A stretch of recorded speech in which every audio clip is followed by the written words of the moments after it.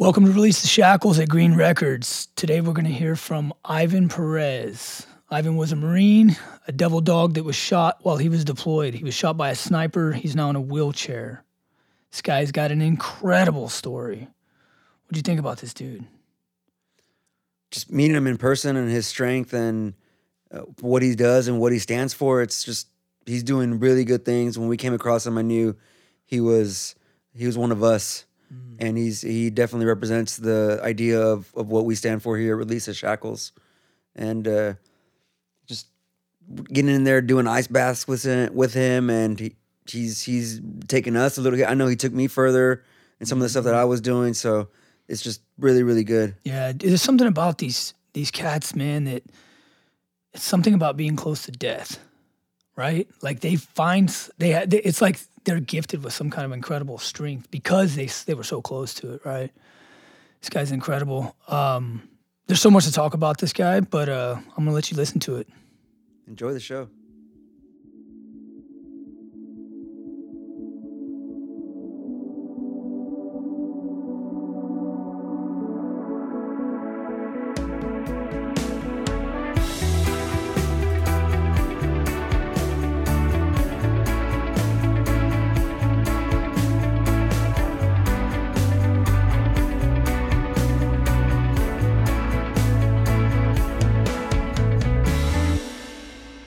This is like one thing that I'm getting ready for Dallas, right? I got to go to Dallas and talk on Saturday, and like I'm trying to figure out like how to like approach it because it's like for the nonprofit I'm working with and stuff. So in the end, like I want to be able to let them know what the nonprofit did for me, but it's not necessarily that the injury like defines me and stuff. So I'm trying to move past that. And what is the name of that nonprofit? It's a Catch a Lift, and they. It's crazy. If I show you my phone, they send like these little, and it's crazy what these little things will do, man. Especially because I start my week on Monday, so I was telling you yesterday, I plan everything out on Sunday. Saturday and Sunday is like my maintenance, get everything together, and with this injury, like everything like fell back, you know. So it's like fuck, man. All of a sudden, like I'm everything like daisy chains, and now my house is dirty. Now I'm not organized. Now my clothes is dirty, and it's not the way. So all of a sudden, I was all over the place, and I told you, right? Mm-hmm. I was like, dude, I need to like just escape, like just let go, whatever. Damn, that's how I felt this morning. Yeah, I think we all relate to that, dude. Yeah, it's a big thing for me. It's like I like being athletic. I like working out. I like helping people and stuff like that, but no matter how selfish it sounds, you can't really help somebody else out if you can't help yourself. That's the reality of things. Whether you want to make it sound selfish, whether you want to make it sound whatever it is that means to you, that's fine. But to me, I can't help anybody out if I'm not in the right place mentally. Right. I can't help somebody out if I'm not in the right place physically. Mm-hmm. And with me, because of my TBI, my PTSD, and all that, and I mean, I don't hide it, but I also don't use it to my advantage. There's a lot of people that tend to use that and say, "Oh, I can't deal with the public. I have PTSD," or it's civilians. It's not me. Like, nah, bro, it's you.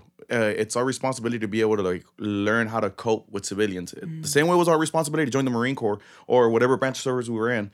They taught us how to be able to like not be a civilian anymore, right? So that was their job. Boot camp was all about like, you are no longer a civilian. This is how you're gonna think, and this is we're gonna form you and mold you into this.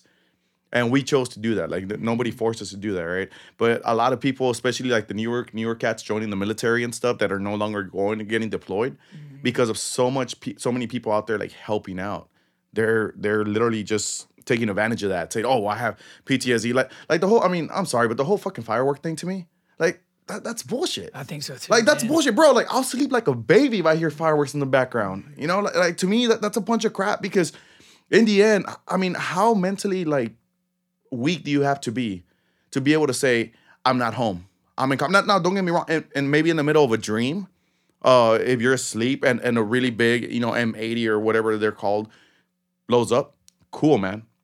But in the end, like, dude, how mentally weak do you have to be fully awake and say, I can't deal with fireworks. Mm-hmm. And not only that, but knowing that they're fireworks. You know what it is, yeah. And not only that, but how much are you stereotyping every other veteran that is truly struggling with that, man? Like, you're not doing anybody a service. Yeah, you're kind of an attention whore. Pretty much. That's what you're doing. Now I understand waking up.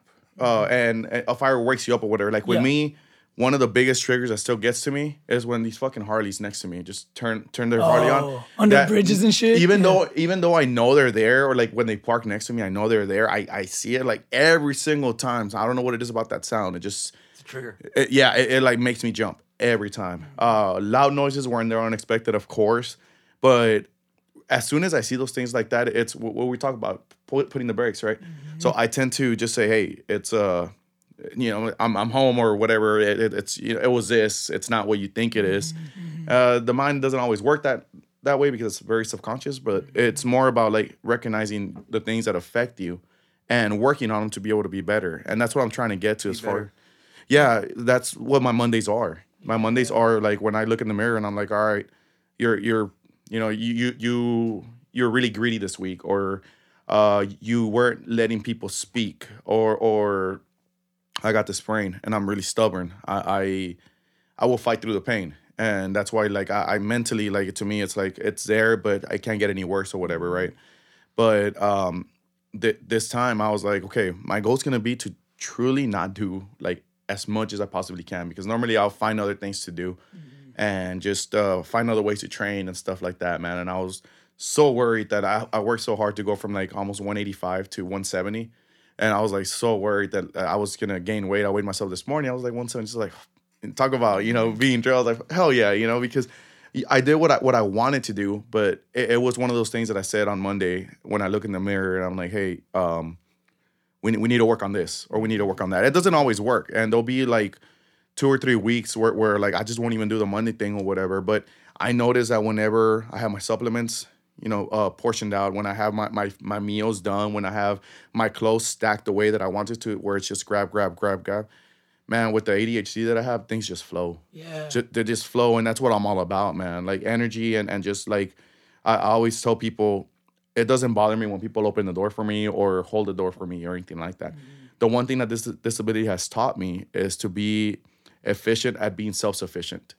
So finding ways the fastest ways to do things without anybody's help. First, like he said, man, welcome to the show, dude. Welcome. Yeah, thanks. This Release the Shackles at Green Records, man. This is our spot. Really appreciate you rolling through. And I want to dig deeper into what we were just talking about. Like, I mean, dude, who are you? Let's start there. Well, my name's Ivan. Yeah. I was in the Marine Corps from 2004 to 5-ish when I transitioned through boot camp to pretty much permanently 2012. During a tour in Iraq in 2007 was my first tour with 27 Fox.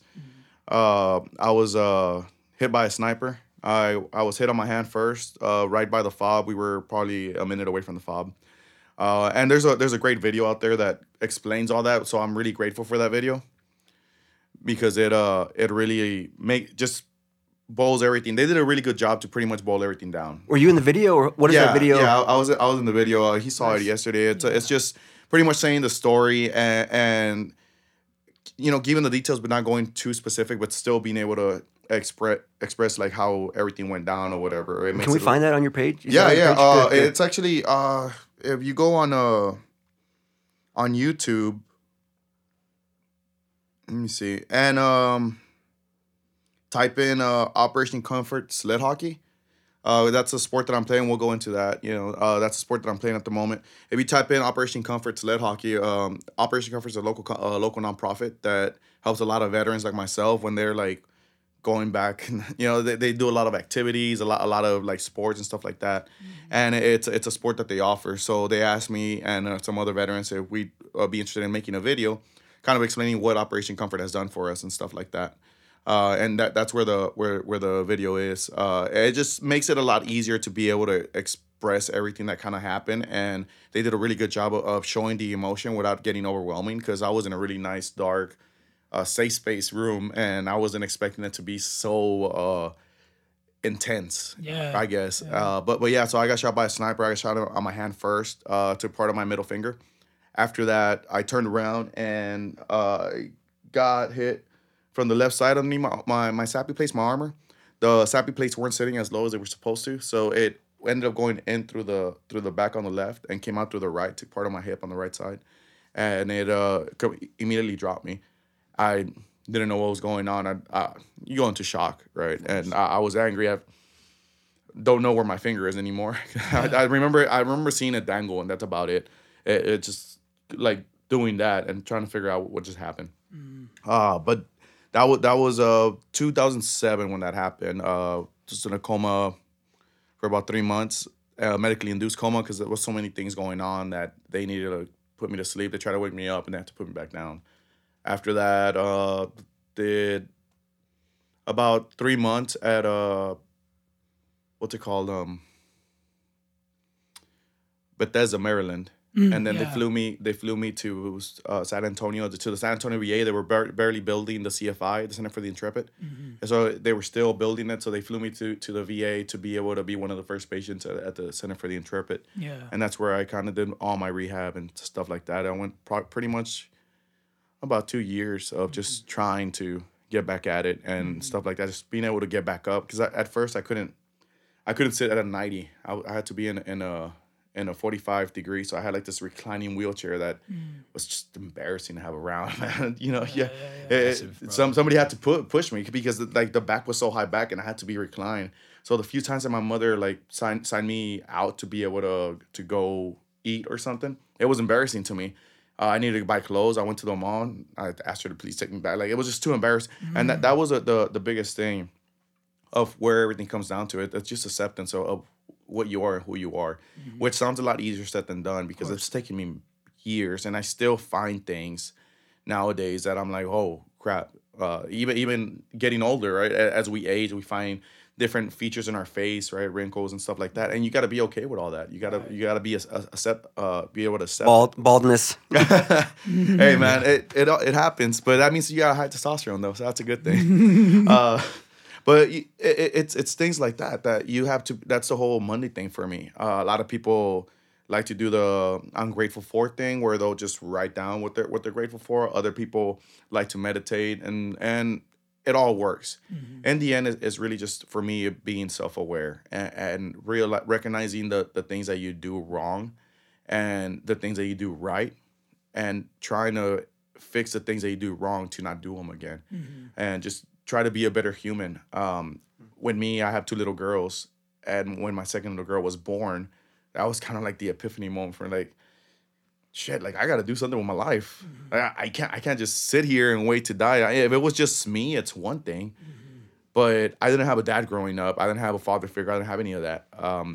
To me, it was more, I need to set a good example for them. I need to show them that this injury doesn't define me, that this mental injury doesn't define me.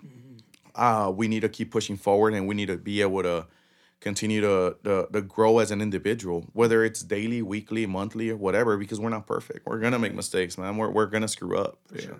And shit happens. But it's recognizing those mistakes and not blaming it on anybody else, because it's really easy to say, oh, it's not my fault, it's somebody else's fault, which is what the average human does. And that sucks, because you're never gonna improve as a human like that. And I'm not trying to inspire anybody. I'm not trying to be one of those Instagram, model like trainers or whatever.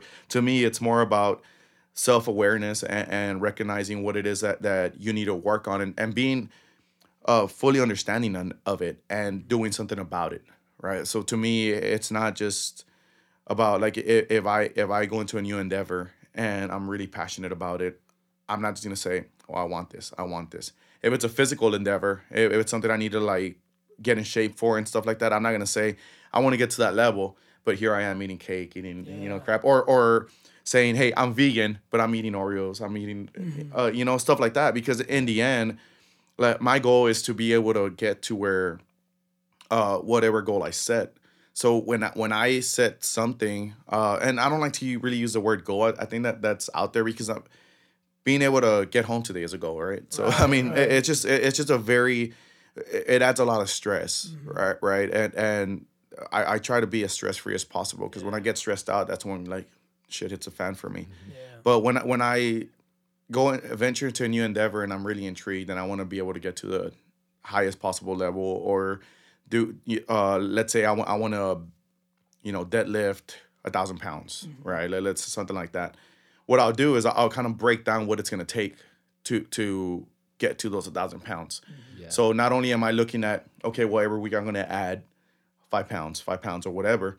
Like the whole 10% thing, it works. I use it heavily. For sure. But most importantly, with me, it would be a seated deadlift. So I tend to figure out like what muscles am I using to be able to deadlift? What is it that I need to strengthen? Because there's always going to be a flaw. And we were talking about this, just being a personal trainer itself.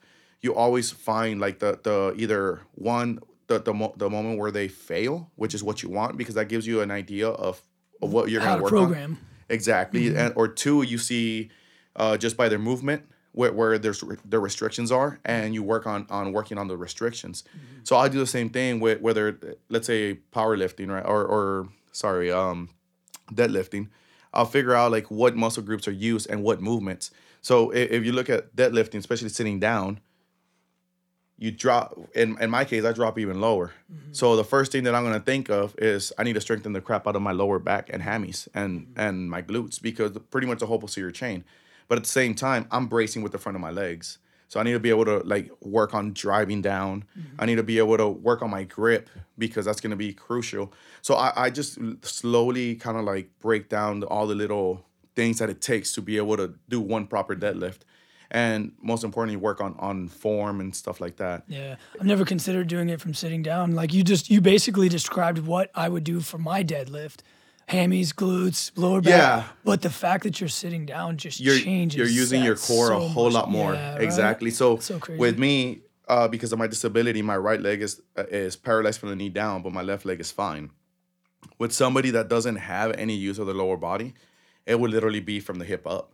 And depending on their trunk, on their control. So some people, depending on where they got shot or injured on the spine, they have no trunk control. So that means if you guys seen some guys in wheelchairs, they sit pretty much where their lower back's kind of exactly. curved. So their lower back has like a permanent like little thing on it and you got to keep all that in mind, because I really enjoy doing the whole adapted personal training, working with just adapted individuals that either got hurt in combat or whatever injury, and really just focus a lot on neuroplasticity, because that's your body will find a way to compensate for it. Right. But it's also like it's really broad term. It's because you end up like adapted can mean everything. Somebody missing a hand, somebody missing a leg, lower body weakness, lower leg weakness, or upper body, or you could have like some sort of neurological problem where your whole body is just weak, right? And then you have people with spina bifida that have use of certain things, but they have to use them a different way. And you got to be able to adjust to all those things. So to me, that blows my mind, and that's what made me fall in love with it. Yeah. But it wasn't something I was planning on doing, just kind of landed there. And that's normally what it is that I tend to look at, depending on what it is that they're trying to accomplish. I'll kind of break down what it's going to take for them to accomplish that. Yeah. A lot of times it's just somebody trying to get in shape. So it's not very difficult. I can't say it's generic because it's not your average human, but it's not, it's if you need to drop weight, we're going to start with your diet, we're going to start with your water consumption, and you're going to start doing a bunch of cardio till you love it. Yeah. That's really where it starts. Dude, you're like, we were just at the river a while ago. We always go to the river before these things and kind of clear our heads a little bit before we come into these recordings. And we were literally just talking about the phrase I use came from one of my mentors, always use death as your advisor, right? Like if everything that you do, death is like right over your left-hand shoulder. I know this went from training to like something way deeper, Yeah. but I got to say this before I forget. If death is always over your left shoulder and you know he's there staring you down, like everything you do is going to be done with a 1 rep max for quality. Purpose, yeah. Everything matters, right? And like I spent one day outside my gym for about an hour with you. Yeah.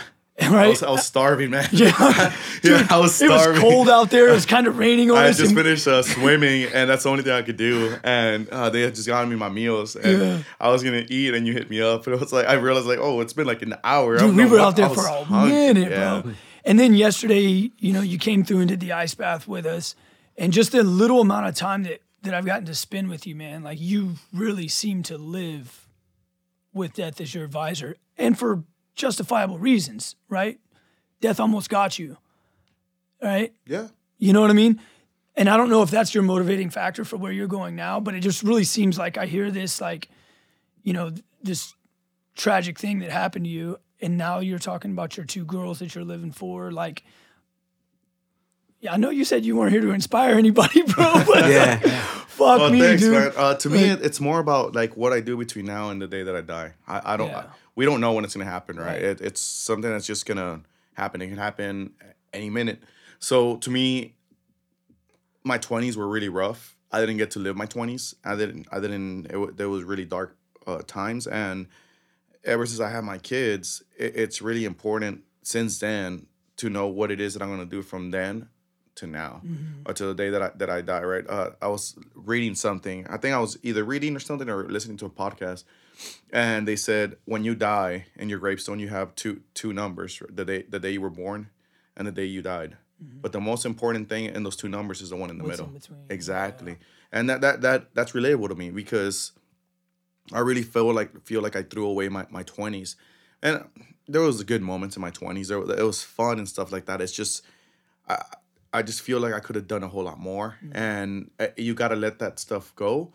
But at the same time, since my kids were born and it was kind of an eye-opener, it's more about like, what am I going to do now? I don't get to see them very often. They live 5 hours away from me. I'm seeing them grow through a phone, through a screen, which is better than nothing because back in the day there wasn't anything like that. Yeah. And I'm okay with that. But if there's anything that I can do is that one, we don't give up. It's if you can't figure something, and I love that about my oldest, man. Like it's little things like whistling or tying her shoes. It takes her a while to figure things out. Like you try to explain things to her as thoroughly as possible, but it still won't click. It's almost like it has to click to her on her own. But I've told her name's Cammy, and I've told her many times, like, the thing that I love about you is like you don't give up. Like she just learned how to whistle, and she was trying and trying and trying, and she couldn't figure it out. But see, that's the thing. She kept trying and trying, and like now you hear little chirps coming out. It's like there it is, there it is. It's coming, and she called me super proud and told me, "Hey, I just want to show you what I did," and I don't know. And That's cool. I looked at her and I was like, yeah, that's exactly what I love. And that's exactly what I want to be able to influence. Right. And to emulate too. I think there's a lot to learn, like in our personal lives from that. You know what I mean? Like as an adults, we tend to like shy away from learning these new skills and then like running to somebody whenever we learn them. You know what I mean? Like sometimes I'll do it, like if it's something small, like juggling or playing harmonica or something like that. After I like nail a riff, I'll come running to my wife and be like, look, like check this out. That's you know? awesome, man. That's awesome. I think that's important for us to like keep in mind. You know what I mean? And then for me, like death is my advisor in the same way. You know what I mean? Like because that's kind of what we were talking about. Is I've recently started looking at death like I'm probably gonna die today instead of like, oh, I could die today or like I could die this way or that way. You know. You shift it into like I'm probably gonna die today, so like I'm gonna get my shit handled, kind of. Yeah. How can I be as productive as possible before I die? And I'm gonna have fun doing it, like having that peace about it while you're doing it. That's so important. Sometimes I get so tunnel visioned, and I'm just focusing, and. But then it spirals, like that turns into like a negative spiral. The guy that runs the sled hockey team that I play in, he'll tell me, he's like, dude, you play better when you have fun. Yeah. And sometimes I'm like, damn it. Like, and I just start having fun, man. Yeah. But it's just, for me, I've set a really high expectation for it, for myself. And not for anybody else, not to be able to outshine anybody or anything. It's more like for me to continuously get better. But I've never played hockey in my life, right? And when I lost I used to cook for a living. I used to be a chef, or I wouldn't say chef. I like to use the term cook. I don't like titles that make you feel like empowered and stuff, right? Yeah. So to me, it's like don't call me coach, call me Ivan, or anything like that. Or to me, it's just I'm Ivan, man. Like that's it, But I used to cook for a living, and then my career went down the road because Social Security screwed me with like $80,000 of overpayment that I had to pay back. That's when me and my ex got split up. So all of a sudden I go from having something that I'm truly, truly passionate about. Like if there's anything that I'm going to die doing this after my ventures going on right now, it's going to be food. I love food. I fell in love with the art of fine dining because it takes so much skill to be able to add so much flavor to things. It takes a lot of like thinking and a lot of science. So to me, food is like truly the thing that I feel like I want to do for the rest of life. It's not my calling. It's not like my next purpose, but it's something that I truly feel like I want to be able to give it everything I got, right? Dude, you told me something the other day, man. And I was just like, fuck yes, man. First of all, when you started talking about like, you started going like off the reservation about like changing the molecular structure of foods and this and this. And I'm like, dude, I fucking love this guy already. Dude. It's okay. So, and you said something to me the other day about people in the whole chicken and broccoli thing. And it reminded me of something that I've told people quite a bit. It's like, people say, oh, salads are boring. And I'm like, nah, salads aren't boring, bro. You're boring. Yeah, you're making it boring. Yeah, dude, that's up to you. And you know, you said something like, you know, I can make chicken and broccoli 27 different ways, bro. I can make it taste, you know, and I don't know if I used the exact, I think it was chicken and something, but the way you said that, it reminded me of the salad thing. I'm like, yeah, dude, you can't. Oh, we're talking about carrots. Herbs and spices. Yeah, we're talking about carrots. And I think I said that I can make you something with simply carrots. And I could cook the carrots 7 to 8 different ways. Right. And layer them all together, make a cake. And when you take a bite, you're going to have an explosion of flavor in your mouth. Now, the main ingredient is the carrot, but you're accenting the natural flavors of the carrot with everything else that you're using, meaning the way you cook it, the way you marinate it, the way you prepare it. Because food is not just, it's not just the way it tastes.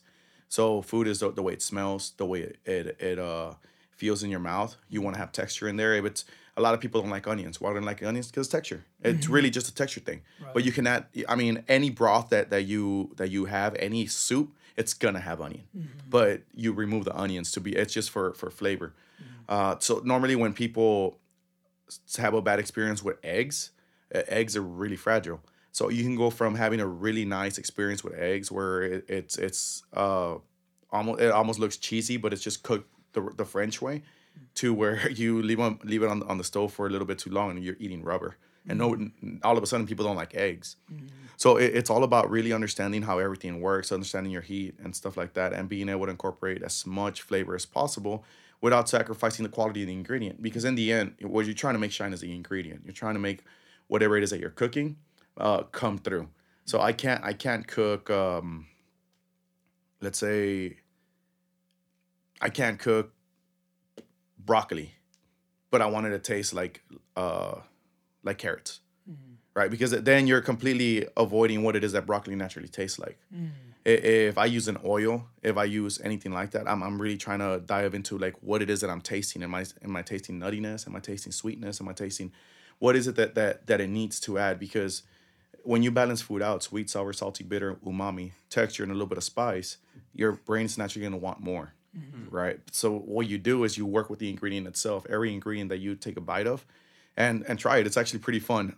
They used to make us do this before when I was going to culinary school. You try the ingredient and really like, what are you tasting? You smell it and you try it, and what are you tasting? And all of a sudden, yeah, it's a carrot, but you taste a carrot and then you get a natural sweetness. You get a little bit of saltiness at the end. You get a nuttiness or whatever, right? Like, because depending on we live in a really economical like time where we just go to the grocery store and grab carrots and we want carrots.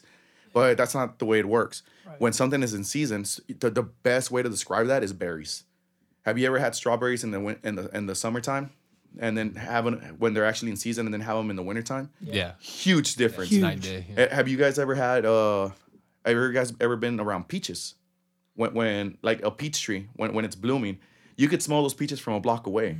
They sell peaches at HEB every single day. Right. You can't smell anything though. Right. And you taste it, it's water. A tomato, man, a tomato is so sweet. We were talking about this. A tomato is so sweet when it's right off the vine. So sweet, it's almost like sugary.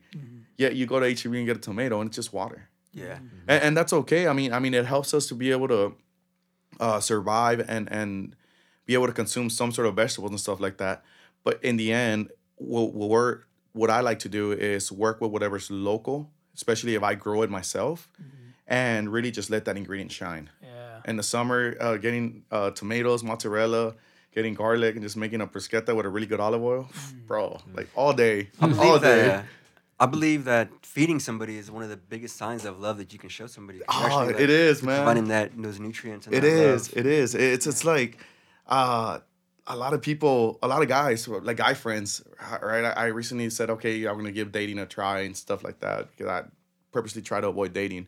And a lot of my guy friends are like, dude, you could have any girl you want. You know how to cook. It's like, yeah, that's cool and all, but that's what I have to offer, man. Right. Yeah. Like that's what I have to offer. So when I'm gonna cook something for somebody, if it's a friend, it's one thing. But if I'm gonna cook for somebody, I'm pretty much letting them know my background, where I came from, what flavors I love, what my life. I mean, I'm telling you a story with it. There's like an intimacy to it. Yeah, to me, at least to me, there is. I normally try to find out what it is that their favorite food is, or what it is that they love, and try to go after that.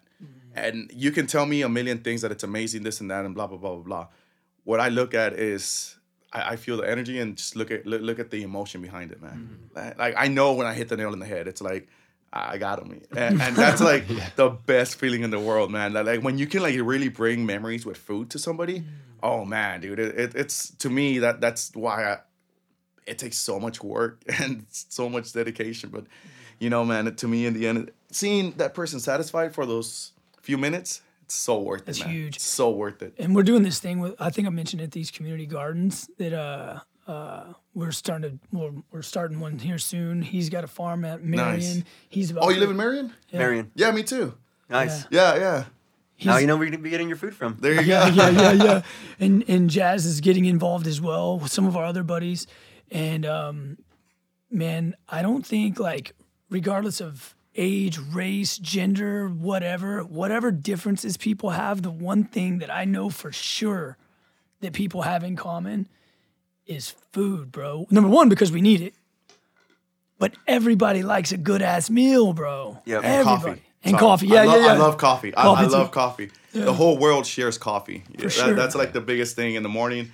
So what do you have in common? I have coffee. Yeah. That's like the one thing for me that's huge. But food, you're exactly right. Right? And so, like, I don't know, man. Like, we could easily jump off of this gardening thing. Could take a whole freaking 3 hours, but like that's a way, you know, with us, and then with Sandy, who's another person that we're doing the community garden with, and her husband Drew, a way to bring people together. No, and that's awesome, man. I mean, you inspired me to get all that going again because when I was married, my ex said that she needed a getaway and escape, and just something to give her a break, right? And let me clarify something because I don't want to make her sound like a monster. She's not. Yeah, of course. We're just not. We're not compatible. That's really it. We grew apart, and there's different perspectives on life, and that's fine. Life happens. Yeah, there's some issues and stuff like that, but I'm not trying to make her sound like a monster because I myself I'm not perfect, but I ended up making her a garden. I made 10 raised beds, and I mean I literally made this from scratch. I removed all the soil. I brought in all soil myself. I researched soil. I bought a book called Teaming with Microbes. I did a bunch of research. Did everything I could to be able to give her the best possible escape and how to create that escape. Because you think of a garden in movies and you think about these things that are growing around you and stuff like that. And it pretty much, you feel really secluded from the world. So I ended up doing everything I could, man, to do all that. I built 2 beds. I was like, all right, that was a little work, but definitely can be done. Now I live on a slope on top of a hill. So I had to like really to be able to level them out, like dig in or whatever. I just saw it as a workout. So I was like, oh, man, I'm just going to work out, you know, and get my back going or whatever. Yeah. I started with 2 beds. Then I did 4. Then I did, that's 6. Then I did 2 more. And then I did 2 smaller ones for corn and sweet potatoes. So I had 10 beds total. And I had on the left side, I made it to where I just churned the soil there with really, really good compost, mushroom compost. Threw in a bunch of worms, a bunch of azomite, which is powdered minerals, in every single bed. And then in front of that, there's a sidewalk or a little thing to be able to get around. And then on the other side, there's soil again, and right connected to my house. And there, I did a 30-foot bed of just herbs, all herbs. Yep. So I went like as far as I could to be able to just provide a good garden. And don't get me wrong, I was intrigued by the science behind it because everybody says you need a green thumb, and I disagree with that. I think you need a brown thumb. It's all about the soil. It's all about having really good quality soil. Bro, you just said a brown thumb. I love that. It's bro. true, man. Why, dude? I'm brown. Well, I'm all brown. My mom is like she's like super active on plants. She still like makes a living selling plants and stuff like that. So it's something I was brought up with. She, when I was a kid, she used to make me like get the peat moss and flip it over. I obviously hated it as a kid, right? Yeah. But it's just something that kind of was instilled in me. It's something that she still does up to this day. She has like this huge like Facebook group that it's like mainly for Latin people and stuff. And it's like I don't know how many thousands all over the world that just post plants and stuff like that. That's and so they cool. trade. Yeah. So it's just something that has always been like an upbringing of me. And I had tomatoes going, man. I had kale. I had sugar snap peas. Never made it in the house because you just eat them right outside. I had every possible heirloom vegetable. I have my seed bank is like a shoebox full of seeds. That's awesome. And it was all heirloom vegetables. I did not do anything but heirlooms. And carrots. Oh, those things were so fun to grow, man. They just take up too much space, but they're so fun to grow. And the crazy thing about carrots is when you pull a carrot, a fresh carrot, it instantly stains your fingers. That's the crazy thing about it. That's how much like stuff is in them, and that's all nutrition. That's all that your body's gonna turn into energy, man. Yeah. So we have to supplement with vitamins and stuff like that. Why do all that when instead you could just supplement the soil with the stuff that you need and then just eat, which is exactly what we were. Damn, you're speaking my language. That's exactly what we're doing, man. So I fell in love with it. To me, it was something that, oh man, it has to be good soil. It has to be the right compost. It has to be the right consistency. That's your foundation, man. It is. Without that, you can't do anything. Right. And that's what I learned from our good buddy Andre Miller, who's taught me just tremendous amounts about soil. Colin Mitchell's another guy. We've had him on here on the podcast. It's like, dude, I don't want to sound like I don't care about the plant, because I do. But what I really care about is the soil. Then you don't have to worry about the Then plant. I don't have to worry about the plant. Exactly. And so, you know, I feel like I kind of beat a dead horse a lot of times because I brag so much on what Andre Miller's doing up in Oregon. But like, bro, he doesn't water anything, but he shows up to farmers markets with more yield than the rest of the farmers because he understands soil so much better. Yeah. Yes, dude. And so, I don't know, dude. Like the soil, I love that. You got to have a brown thumb, you know? Like, it's true, man. Because in the end, it's people say that the plants are dying, the plants are this when they have plants inside. What are they normally using? Peat moss. Mm-hmm. Dude, let me tell you something else I learned, bro. You maintain a good high quality soil, and you're able to maintain moisture levels in that soil via like wood chips or whatever. So mulch is right. a bit, a fat mulch bed. What ends up happening is you end up with a food product that has an incredibly high nutrient profile, right? Versus a plant that's been watered every freaking day because like the soil's not right. Then over here I end up with a water-laden food. So what I've learned through Colin is that and I'm gonna have these numbers fucked up, but to get the same amount of nutrients out of a certain food product, let's just say it's spinach or say it's a carrot, to get the same amount of nutrients out of that carrot today as you did back in like 1940, you have to eat like 6 to 7 times the amount of that carrot. That's insane. So it's like, hell yeah, right now we need supplements, right? But no, we don't need supplements. We need to go to the base. We need to go back. We need to rewind a little bit. We need to create better quality foods. And if we keep depending on governments and grocery stores and these like big scale like monocropping like farmers to do that for us, like we're gonna continue spinning our wheels. Yeah, well, I mean, I think a lot of things are done with the right heart in place. Intention, yeah. GMOs, that's exactly what happened. It was supposed to help a lot of areas that struggle with water, especially Africa and stuff like that. However, I feel like when the bigger corporations tend to take over because they see a profit, they say, fuck all this, we're going to make it as profitable as possible. Mm-hmm. And GMOs and Monsanto go back hand in hand because that's exactly what happened. Mm-hmm. And now, I mean, you look into like what GMOs are doing and stuff like that. A lot of people start saying that they're meant to help us be better and stuff as far as growing and crops and just nutrition. But why are we so malnourished as humans right now? Right. Why is there an increase in disabilities when they're being born? Why is there an increase in cancer? And that's the thing. A lot of things that society has done for us, they're done in the right intention. But it gets to the point where it's not about is it safe for you anymore. It's more about how can we make more profit. Yeah. And whether it's America or any greed is going to end up finishing us, man, because like It's good. It's so crazy. Jazz, can you really quickly repeat Yeah. what you were talking about at the river earlier? Yeah, we were talking about this at the river. We were talking about how like in ancient Egypt, that's where like the barter system began, Started, yeah. kind of, right? Like, so it would be like I would bring my chicken or my 10 chickens to get one goat from you, and then whenever that wasn't always like convenient, the Egyptians created like a coin. So it was like, hey, I'm gonna give you my 10 chickens, but you can give me a coin for this goat, and you can hang on to the goat. And whenever I'm ready for the goat, or whenever that transaction is like needs to take place, we have this coin that represents this deal, kind of. And it was like a man-to-man, like true honor system. But then that's whenever like the evil in men like takes over, and people start collecting the coins and holding them against people, and then you have this system of debt, and then like the coin loses its value over time whenever they start painting it with silver, you know what I mean? And it starts becoming all this a totally arbitrary thing, where really the wealth is in that transaction, me giving a service and like a product to you that I spent time in, and like brings value to you.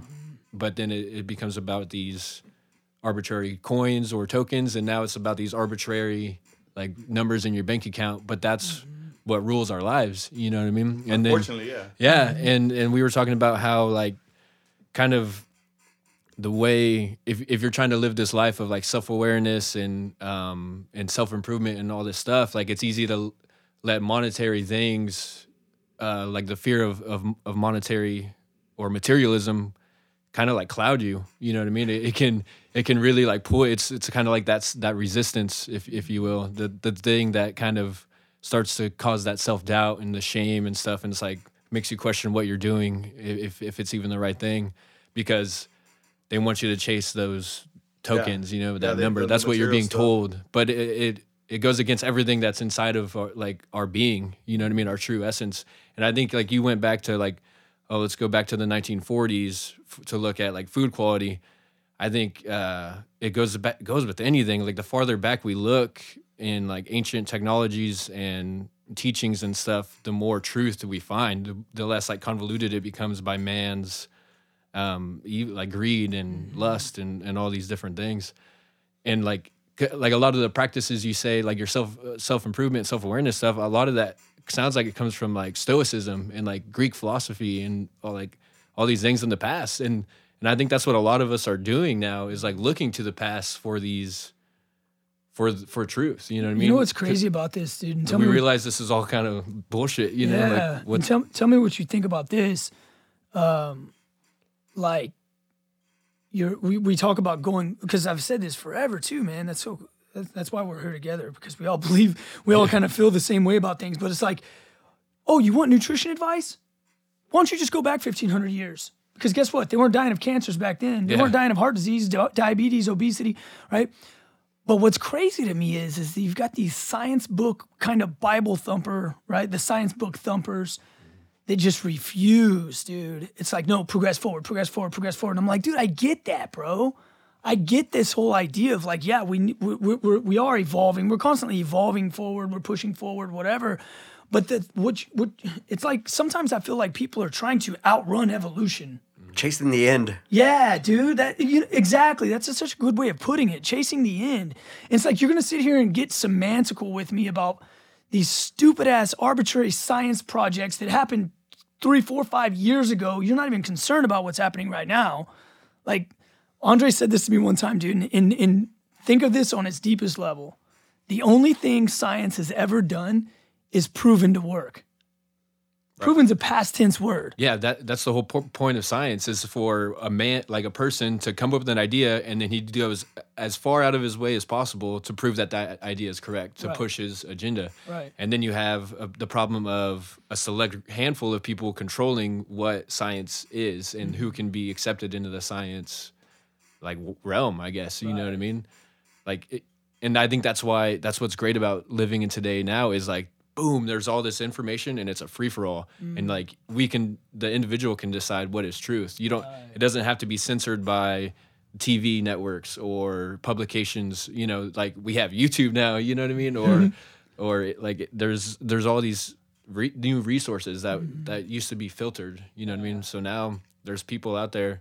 It's funny you say YouTube. Look at like the whole university thing, YouTube University, right? Yeah. But how many people are like starting to realize school isn't where it's at anymore? Yep. It's to me, it's about challenging my mind. I have severe ADHD.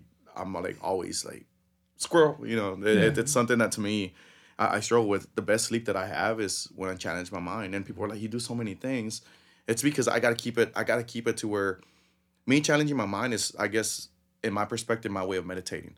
Whether I'm playing the guitar or whether I'm in my wood shop building something.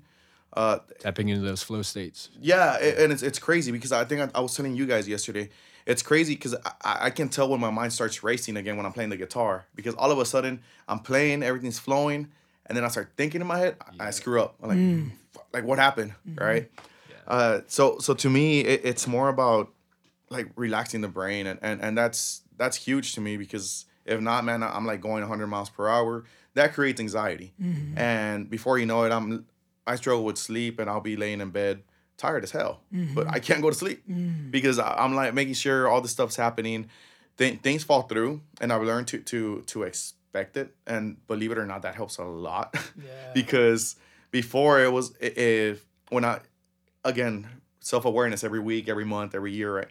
But when I started in this journey of like just being like self-aware who I am and things that I do, if you look at my calendar, everything is kind of, okay, I got to do this.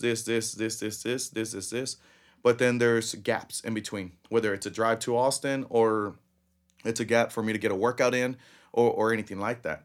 And then when one of those main things would fall through, like this morning, I was supposed to, like I told you, I was supposed to do 2 to 3 hours of recordings for the nonprofit and stuff like that. Now it's everything fell through like at 7 a.m. when we were supposed to meet up. Or at least I woke up to the text saying, hey, man, I'm not going to be able to make it. All of a sudden, I don't have a camera guy. And it's a nonprofit that I'm really passionate about because of the message that they're bringing through. Who are they? It's called Catch a Lift. So I came across them by a mutual friend recommended me. And I looked, and I think I put in like for an equipment grant. And they normally wait about a year to make sure you're serious about it, because there's so many vets that just say they want something. Again, it's the whole I want something but not willing to work. So they want to make sure that you're committed to it. And they give you the option. You either get an equipment grant or you get a gym membership for a year. And they want to make sure that you're some sort of progress. You don't have to lose a lot of weight. There's a platform where you can keep up and kind of see the progress of the person. You got to submit progress and stuff like that. And it's not about, hey, I need you to lose 100 pounds in 6 months or anything like that. It's more about making sure that you're actually putting in some sort of effort, whether it's once a week, twice a week, which is exactly if somebody's never worked out, that's exactly what I'm going to do. It's going to be really slow. We're going to ease into it, and we're going to really just work on the bare minimum. And I totally forgot. I applied for them and everything. All of a sudden, I get a phone call, and they're like, hey, this is so-and-so, Catch a Lift. We just approved your grant for equipment. I'm like, all right. Yeah, I was like really confused. Like, what is it? Oh, you submitted like a year ago, and we've been backlogged and stuff like that. And then I remembered, so I get these cool little messages, man. And I got to show you all these messages because, believe it or not, some Mondays when they're rough, like it's stupid little like quotes that you're like, hell yeah, fuck that. We're going 100 today. You know? Like, with it. Like yesterday. I mean, man, I couldn't even go to sleep because I was like, man, my house is clean. my supplements are in order. I got a meal prep. Like, let's go, baby. No fucking excuse, you know. Like, let's go. That's just how my brain works, I guess. It's psyching myself out for a good week and a productive week and an effective week because I know that's what it takes. And they send these little cool things. So you know how iPhone does the whole Maybe thing. Oh yeah. So I get Maybe Lynn. I'm like, who's Lynn? Like, I don't know a Lynn. But see, I mean, I'll pass the phone around and you guys can see like the little quotes. And there's some really good ones in there that they just bring you up at the right time. Yeah, and cool. they ended up hooking me up with a grant. And what do you need? As far as a fitness grant. And I was like, man, well, I could go with a rack. And I mean, I had to think about it. I was like, can I get back to you on that? Because I didn't know like what their budget was for the grant. I didn't know any of that. And at the time, I was training it on it, and we were really focusing on strengthening like the muscles that are weaker, and it was a great experience. But I was like, well, I mean, I already have a gym, so in my first perspective was, can you guys pay for the gym? But it was for equipment, and the one thing two things I have a love-hate relationship with, man. It's the ski erg and the air bike. That freaking air bike, man. When you don't use your stupid legs, and I say stupid legs because I use it sometimes. And man, but when you don't use those legs and you just try to keep a certain pace I do like 20 minutes, and I'll say, okay, upper body only. I'll lock in my torso, and I'll do 20 miles per hour for 20 minutes, just holding it, and it doesn't feel like much the first 5 minutes, and so and so. Anyways, so the air bike is normally one of the things. I was like, you know what? I need an air bike. I was like, hey, can you guys hook me up with an air bike? They hooked me up with an air bike. They hooked me up. You guys use kettlebells, right? Those really heavy the ones that are like almost $200. The big ass ones. So I use them as parallettes now too, because I don't really have a purpose to lift them other than like doing push-ups and stuff like that. Dude, that's so badass. Oh, the quotes. Yeah, check this one out. If you can't fly, run. If you can't run, walk. If you can't walk, crawl. But whatever you do, keep moving forward. Exactly, bro. It's little things like that. It's like, how does Catch a Lift, this team that you're on, how does that coincide with your next part of your journey as far as the Olympics? Talk about that. Well, I'm trying. So we're talking about training. Yeah. So I keep bringing up training.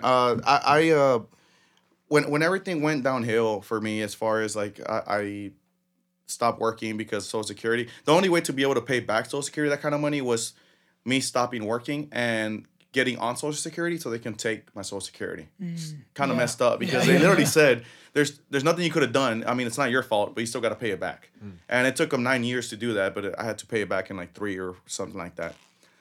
So so this wasn't like some lump sum. No, it was like almost $80,000 over the course of 9 years. Holy shit, bro! Because there's nothing I could have done about it. I had to pay it back in like 3 years, I think. And if you divide that out, that's something that's easily missed, bro. Because it doesn't seem like a lot. No, per month, it's like right? $200, I think, or something like that. So and then now all of a sudden you're obligated. This makes me mad. Yeah. Oh no, I fought it and I fought it and I fought it, and the only thing I could do was literally get back on Social Security so they can take the check. Damn. And work. I'd be like, bro, you're getting $50 a month. That's what you did to me. Well, no, that's exactly what I told them, and they're like, no, you have to pay it back in 3 years. I'm like, all right, dude, That's government, crazy. bro. yeah. So that happened, and then I got separated. All of a sudden, I go from having my dream career that I've been. To me, it's not necessarily what I'm doing. It's more about how in love you are with it, to where money doesn't matter. It's more about like you're so passionate about it, and I had finally found it. And it was like 10 years of figuring it out because I did so many things, man. So many little things. It's like I did professional bass fishing. I went to school for music. I majored in trumpet. I tried to like tour with the trumpet and stuff. Like as a touring artist, I was like, I can't do that. I had a wood shop to be able to build furniture in commissions, and I was like, people don't want to pay. So there was like a lot of people like, you do a lot. It was more me figuring out like what it was that I am truly passionate and having the ability to do that. Because a lot of people see the disability as a curse. I see it as a blessing because I have the ability to be able to say, you know what, I'm going to go all in to try this venture. And if it doesn't work out, it is what it is. I learned something new, whatever. But if I wasn't disabled, if I didn't get shot in Iraq, I still had to work a 9 to 5.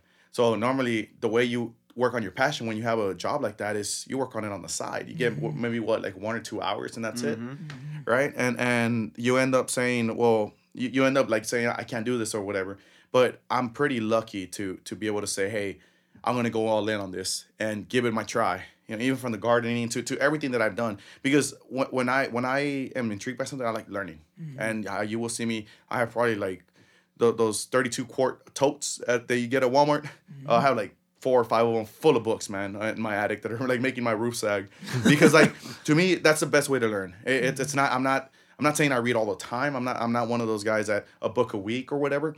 But if I'm intrigued by something, if I want to learn, like I'm gonna do something about it. I'm not just gonna say I want to learn this, and that's what everything comes down to. So and that's what everything that happened. All of a sudden, I go from all that to losing my job that I'm truly passionate about, not having my 2 little brats running around the house. My silence, man. Silence is scary sometimes because I mean I can see myself going back to the dark place. I was going out drinking by myself, driving drunk, like I didn't care, and it was reliving my 20s again. And that's really what my 20s were. It's like I didn't care if I died. I didn't care. Like I just, why the fuck am I still here, right? And whatever purpose I'm still here for, great. And I've learned to come out of that. So I didn't want to come into that place again. The thing is, I put the brakes on it. I stopped and I was like, yo, I need to do something about it. Like you have kids now. You know you need to be. You don't know what you're gonna do with your life, but if you do something, you're gonna fucking do it for your kids because they're the ones that are gonna remember you, and they're the ones that you're setting the example for. And that's literally I have like little cards that my little girls have made me. Little I love you, daddy, and stuff like that. That I'll literally go to the FedEx and get them what do you call that stuff? Laminate. Yeah, I'll get them laminated and stuff just to have a constant reminder, you know, that's my that they are my purpose. Wow. They're the reason why I'm doing whatever it is that I'm doing. Whether I want to go climb Mount Rushmore or you know whether I want to swim across the ocean, whatever it is that I do, I give it my all because one, my mom raised me, always telling me that if you're gonna be a trash picker, you're gonna be the best fucking trash picker there is. Take pride in whatever it is that you do because in the end, you got to take pride in it, or else you're never going to succeed, right? My grandfather was a forward air observer in the Marine Corps during Korea, and he used to tell me this. I prefaced that because Marines all seem to have the same type of attitude when it comes to life. They definitely instilled it, yeah. Dude, it was. I mean, he told me one time to play off what you just said. He's like, I don't give a shit if you're cutting someone's lawn with a pair of fucking scissors. You take pride, hell You cut that lawn better than anybody in the world, man. Hell yeah. He dude, from a very young age, dude, he was always telling me that kind of stuff, dude. Yeah, so, yeah, man. So those are, the Marine Corps doesn't define who I am, but it definitely added a huge chapter in my life. It's almost like one of those chapters leading on to the climax of the book, right? Because without the Marine Corps, man, I wouldn't have had structure. I wouldn't have had discipline. I wouldn't have, it would have been like, whatever. However, it was also kind of dangerous because I was falling into the whole it's civilians, it's not me, it's kind of thing. And like I said, it's your responsibility and it's your job to be able to get out of that and say, hey, you know what? Civilians didn't go to war. They didn't force me to go to war. So it's my job to learn how to be able to cope with civilians again. It might be a little bit different now, but I need to learn how to be able to like fully understand the average world and cope with it. Because if not, you're going to have a freaking heart attack by the age you're 30 or 40 years old, man. Like going crazy. Because if I told you the things that drive me crazy every single day, it'd be insane. It's not worth it. So I have all that. And then all of a sudden, I don't have my kids. The marriage was pretty much over already anyways. So that wasn't too bad. Again, she's not a bad person. Just clarifying on that. Yeah. And then all of a sudden, man, I'm used to waking up, grinding and going, you know, and I was working in Austin because they allowed a guy in a wheelchair to actually cook in a kitchen without them being like, oh, he's gonna fall or whatever. Which I have some funny stories about that too. I'll tell y'all later. But I go from that to nothing, and I'm like, I start drinking, I start going out, I start just doing what I was doing when I was in my mid-20s or early 20s, mid-20s. And just something hit me. I was like, fuck, I can't do this. I can't keep doing this. You know, one day I think I didn't remember getting home. That's how like drunk I got. And I woke up and I was like, what the fuck am I doing? Like you're already, you just turned 30 years old. I had just turned 30. And you're still doing the same shit that you've done for the past 10 years. So like, what the fuck are you doing? And this is literally me arguing with myself in the fucking mirror. Like it's literally telling myself like, what the fuck are you fucking, and a lot of people will say, you don't put yourself down. I'm not putting myself down. It's just how I talk to myself. Putting yourself in check. In my head. Yeah, in my head, that's how I talk to myself. When I screw something up, I was like, you're a fucking idiot. You've done this 10 times, but you still fucked it. You know, and maybe it's too real or too raw for some people, but that's what works for me. And I kind of just said like, what the fuck are you doing? I had like decided to just say, you know what, cut everything out, cut social media out, cut everything out, man. Like it was more about, you need to like really just let things go, man. Like just you get exhausted. You over so many years, you're tired of it, right?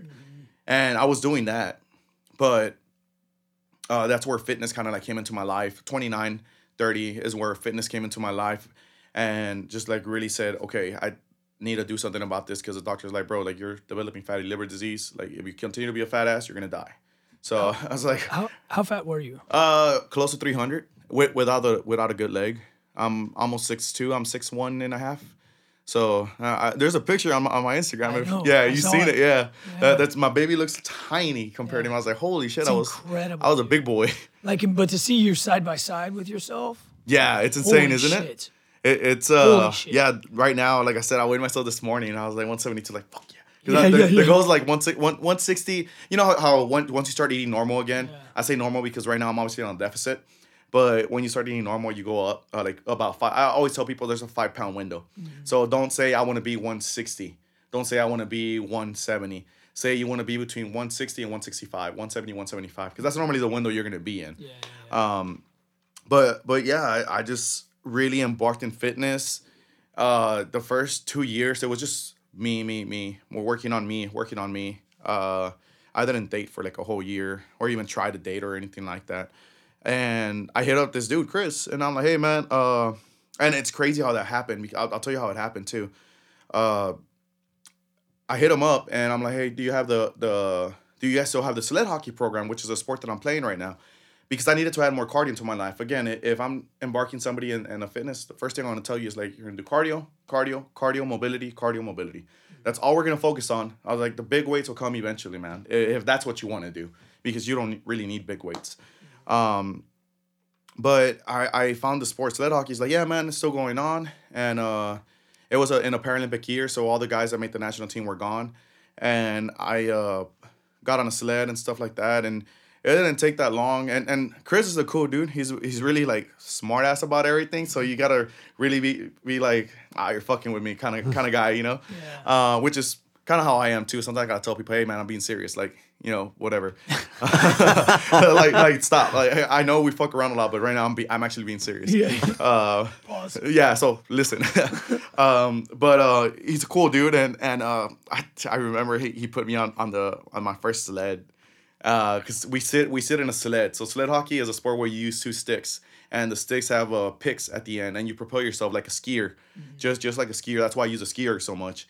And you're balancing on 2 blades that are normally, mine are 1.25 inches, which is about what you want them at. Some people have 1.5 or 2 inches, depending on their core control. And he puts me on a sled, and it's like he said it's a beginner sled.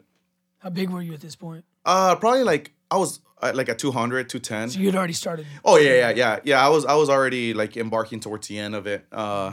It was more about, you know, you can be on a deficit for a long time, and then your body will be like, bro, you need to start eating because you don't have that much fat anymore. So you know, so I was already in that phase where then I had to like really pay attention to my nutrition, because it wasn't like I could go a day with only eating 1 meal and I was fine because I had so much fat. At that point, it was more like, you don't have that much fat anymore, so I want to go after your muscle kind of thing. That's the conversation I have with my body. Me and my body talk. But we ended up doing that, and he puts me on a sled for like a week, and like everything kind of like came back really quick. And I say came back because I'm about to tell you how everything kind of like just, I don't know if you guys want to believe in the universe or just 100%. signs or whatever, you know, but after like a week, he puts me on the advanced sled, like the one we're gonna go play tournaments in and stuff like that. And I remember I'm on that freaking sled, man, and that's like an inch. I went from like 2 inches, I think, or like almost 3 inches on the blades to like an inch and a half. So like I'm trying to like shoot, but I can't because I'm dropping. So my disability is really rare. And with this sport, the way you sit on your sled, on your equipment, is really important. So at one point with that sled, I had probably like 10 pounds of freaking foam, man, just building up on the right side because I had one butt cheek and not the other. So just building it up, you know. So before I knew it, that sled weighed like 20 pounds and I'm pushing like a 20-pound sled, but I'm moving, you know. Yeah. And it was me like being ignorant, not understanding like the sport. And there's a lot to the sport because not only is it a sport, it's an adapted sport. So when you want to go play hockey, right, you go get some skates, you get a stick, you get gloves, a helmet, and let's go play. But when it's adapted sport, you got to understand the adaptations that have been created for that sport. And that's kind of how like this whole thing started. But it was really cool because I had seen this dude at the CFI. I hadn't seen this guy. So I went to that sport when I first got hurt in 2007. It was a program they offered, and I said, you know what, it'll give me something to do. And I liked it and stuff, but I wasn't in the right state of mind, sorry. And I ended up just losing. Actually, I ended up like getting into it with Chris. And I remember just saying, you know what, fuck this, and left all my gear there and just never came back and went about like what's next for me kind of thing, but still not fully dive into it, right? And so I started back in 2007 when it first like started launching and stuff. And there was a couple of guys in the team, Moses, Rico, Chris, Lonnie was the guy coaching. But it was a long time ago, and I didn't play long enough, right? But I still obviously made some friends and stuff like that. And then I'm at the Center for the Intrepid to do, I think I was getting casted for a new brace or something. And I hear somebody say, hey, what's up, man? I don't know what. I turn around, it's this dude Rico. And he's one of the guys I started with. And he actually ended up like sticking with the sport. And he's gone to 2 Paralympics now, has 2 gold medals and stuff like that. Shit. Yeah, so I mean, it was really cool because I mean, we started around the same time. I went a different direction, and he stuck with it. And in my head, I was like, you know, like that's really cool. So that happened. Did you feel like you missed out on something? No, not really. No? Because I don't feel like I got like that passionate about it at the time. It was just like, they're like, I mean, I'm not kidding, bro. I was like really fucked up in the head. Yeah. Like I was angry at the world, man. Like I hated people. I hated myself. I hated like, and I don't use the word hate very often. Right. To me, it's a very strong word. Whether you say it joking or anything, like the word hate has a really aggressive like sound to it. Strong. Yeah, so I try not to use it. So I can't say that I can look back, because if you do, you're it's pointless. Yeah. But it was more like, oh, that's what's up, you know, kind of thing. Then after that, we add each other on Facebook. Of course, it's not official unless we're Facebook friends, right? That's the way it works. But I add them on Facebook and stuff, man. And I go to Canada for a woodworking seminar with one of the guys I've known for a while, Rob. And Canada's all about hockey. And these dudes were going after the seminar, so they were going to go play hockey. And I was hockey came out again. Like I was like 2 or 3 times, man. Then I come home, and we go and we're watching the Stanley Cup. I'm like, and in my head, it's like, man, again, I don't know like what my next purpose is, right? But when there's that many signs, I'm like, you know what? Screw this. So I send Rico a message on Facebook. I'm like, hey man, are you guys still doing the hockey thing or whatever? He's like, yeah, but I moved to Colorado. So that blew my mind. I was like, what are the odds that we haven't even seen each other? And, you know, it was right there at the CFI at the right time, right? Yeah. So to me, it was like, okay, I got to do. And he's like, yeah, I moved to Colorado. But here's Chris's number. Hit him up. And he's still running the program and stuff like that. And I had to, like, swallow my pride when I called Chris, man. Because, like, we left in bad terms. Yeah. You know, so, like, there I am. And I'm like, hey, man, what's up, Chris? Ivan. He's like, Ivan? I was like, yeah, Ivan. He's like, oh, shitty car, Ivan. I'm like, oh, fuck this guy. Here we go. You know, like, here we go again. Like, fuck, man. And I'm over here trying to, like, swallow my pride, trying to, like, be an adult, right, or whatever.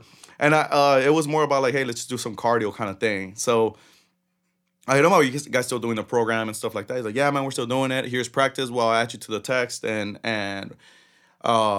we'll go from there. It's cool that he was cool with you though. Yeah, I mean he's a cool dude. I mean he's never really had never really had a bad thing to say about the guy. To me, it was more about me not being in the right frame of mind because, like, I remember one time I wanted to fight him for I don't know for what reason. We were because the nonprofit Operation Comfort also has like auto motivation where you can go work on your car. Now they have a woodworking program for veteran stuff. So they offered that auto motivation, and I ended up getting like a broken down 240SX that I wanted to put an SR20 in, and just work on or whatever. And I think like they had me on all these pills, so I couldn't always like fully function. Sometimes like I would have to sleep in the middle of the day, and I was in the break room where we chill for the Operation Comfort car thing or whatever.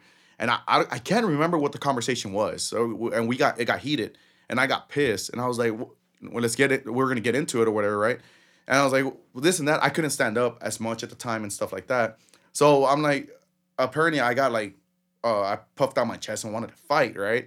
And all he does is this dude just takes a step back. And he's like, all he has to do. Yeah, he's like, okay, fight me.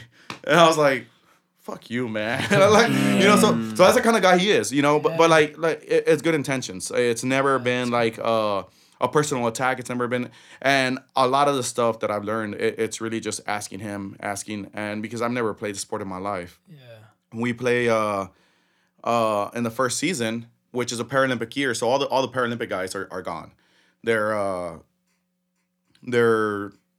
competing in Korea, I think was the last Paralympics, yeah, and they're all gone. So in the league, there was no Paralympic guys. It was all just the guys that didn't make the Paralympic or like that just do it for fun or whatever, right? Got it.